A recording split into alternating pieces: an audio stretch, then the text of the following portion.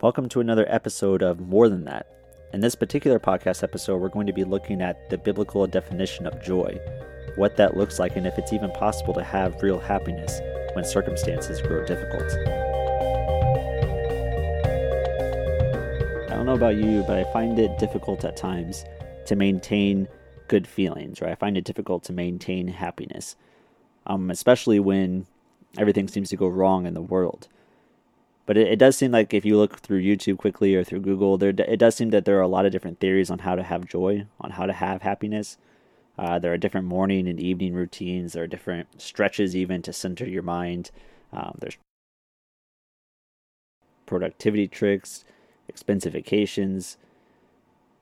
And I found a lot of them do really work. I enjoy being relaxed. I feel good about myself when I feel or if I've accomplished something meaningful. And all of that is really good until something tragic happens. Everything is at peace. There's some kind of equilibrium until I read about killings, until I read about storms and viruses. And it's even harder when it becomes more personal than that, when loved one dies or when people attack me or make me feel worthless. Then joy isn't so easy. In fact, usually for me, it's pretty impossible to maintain it. But something I find interesting when I read the Bible is that the Bible assumes joy in the followers of Christ. And at the same time, we read about them going through persecution, suffering at the hands of the people over them. And yet they're still expected to have joy. It comes second on the list of the fruit of the spirits. It's the highlight of several books like Philippians. And Christians are supposed to have this seemingly joy that doesn't go away. So what I wanted to do today is just to look at a chapter in the Bible, take us a little bit more of an idea of what it's talking about when it talks about joy and happiness, what that looks like in everyday circumstances, what that looks like in the trials that we go through. So I want us to consider Psalm 126. I encourage you to read it for yourself, but I'm also going to read it here. It says, "It seemed like a dream too good to be true. When God returned Zion's exiles, we laughed, we sang, we couldn't believe our good fortune. We were the talk of the nations. God was wonderful to us." And then in the center of the psalm, there's this one line that says, "We are one happy people." And then it goes on, "And now God, do it again. Bring rains to our drought-stricken lives. So those who planted their crops in despair will shout with joy at the harvest. So those who went off with heavy hearts will come home laughing with armloads of blessing." I love the center of that verse, or of that chapter, that says, "We are one happy people." But more than that, what I find really interesting is that what takes place on either side of this line. And through these verses, we're going to see that present joy has both a past and a future. So what do I mean by that? The first verses speak about what God has done. God brought them out of exile and slavery. God restored their name among the people of the earth. God did amazing things on their behalf. And this is actually what leads them to the statement, "We are one happy people." So you see there that present joy looks back. It remembers what God has done. Being happy in the moment is looking back and seeing what God has done. It's filling our minds with the very real history of the work of God. And for each person, the details of that are going to look a little bit different. There are some commonalities among the Christian community that we all look to. Many look to creation as an act of God that we praise Him for. And along with that, perhaps more commonly, people look to the cross, that Christ lived and He died for them, and they look to that and say, because of that, I can praise Him for who He is now. Yet more than that, each one of us needs a personal experience in our own lives that we can look to and point to specific instances where we saw God work, really. And I want to spend a little bit more time on that, actually. I want to make something very clear. We actually won't be able to see God's working in our lives if we don't put ourselves in a place of really an uncomfortable vulnerability to be able to see God work. See, that's kind of the opposite of what we usually think of. When we try to think of how to have happiness, how to have joy, we think of distancing ourselves from things that hurt, or by closing ourselves off from potential relationships that could cause pain. And we try to get rid of any kind of risk in life so that our happiness isn't threatened. That seems logical. That's the way to be happy, to avoid things that cause us unhappiness. But really, what do we need God in that kind of life? How can God work a miracle if we remove ourselves from anything that requires a miracle, or really even the presence of God? In order to have an experience to look back on, we need to take a step of faith and leave what is comfortable.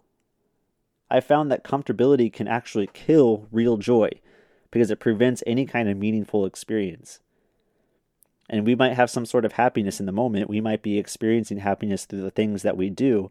But when actual pain comes, when actual hard times come, if we don't have that experience to look back on, we're going to find that we have no foundation. I've seen this to be very true in my own life.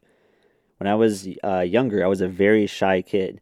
I was the kind of shy that didn't want to go to the pool because I would have to go swimming with other kids, or I didn't want to go to camp because then I would have to put myself out there. I didn't want to put myself out there at all. I wanted to go to school. I wanted to come home, maybe spend time with a few select friends. I was very, very shy. But I had the opportunity a couple times to go to India and Nepal to preach an evangelistic series. And that was a very, very uncomfortable thing for me to do. I hated even the thought of it. But it was something that I tried. It was something that I did. And while I was there, I saw real miracles take place. I saw people's lives changed, actual healings take place. And that's something I've always been able to look back on and think, I know God was working then. I know for sure God was at work. And while I was there, I experienced joy like I never had before. I was so excited about the gospel. I was so excited about what God was doing. And now, when I go through struggles, when I go through circumstances where it feels like God isn't there, I'm able to look back at that and say, God was working.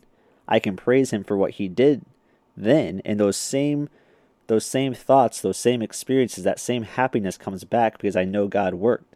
I can feel good about who he is.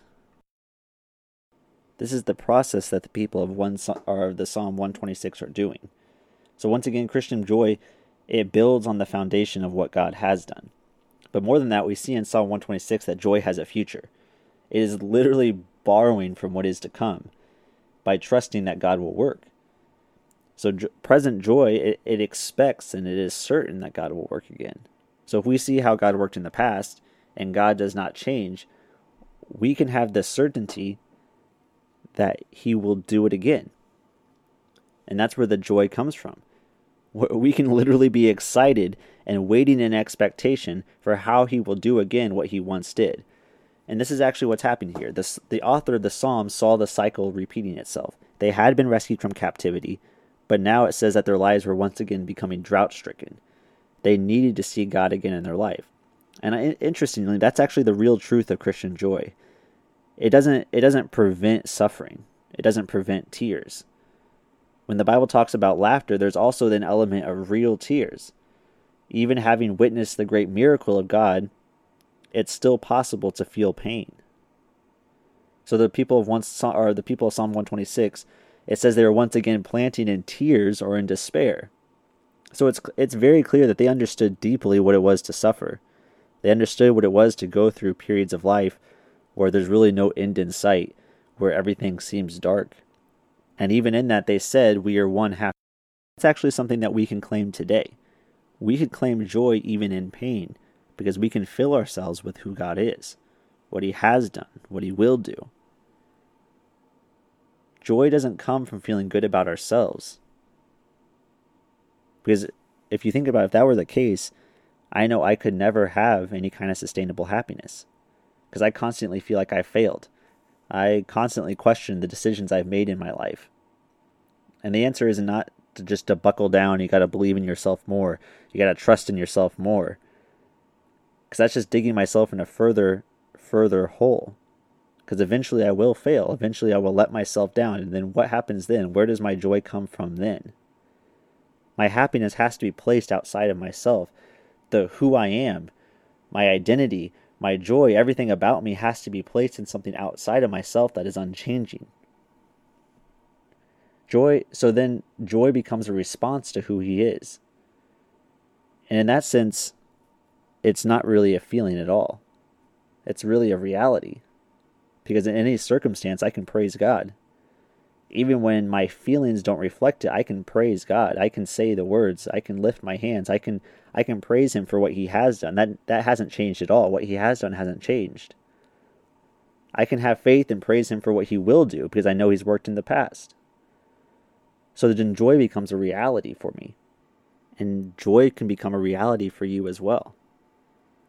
The basic idea of all of this, the basic idea of what we're saying here is to put yourself in a position to see God work. Take a risk in the service of God. Then build on that experience. Build on the faithfulness of God. Look forward to what he will do. And honestly, you will be amazed at the security and joy that becomes real in any circumstance. Once again, I just wanted to thank you for joining in today's episode. If you have any questions, if you have any further thoughts that you'd like to discuss, if you want to pursue Bible studies, you can email me at morethan66@gmail.com. Once again, that's morethan66@gmail.com. I'll be very anxious to hear from you.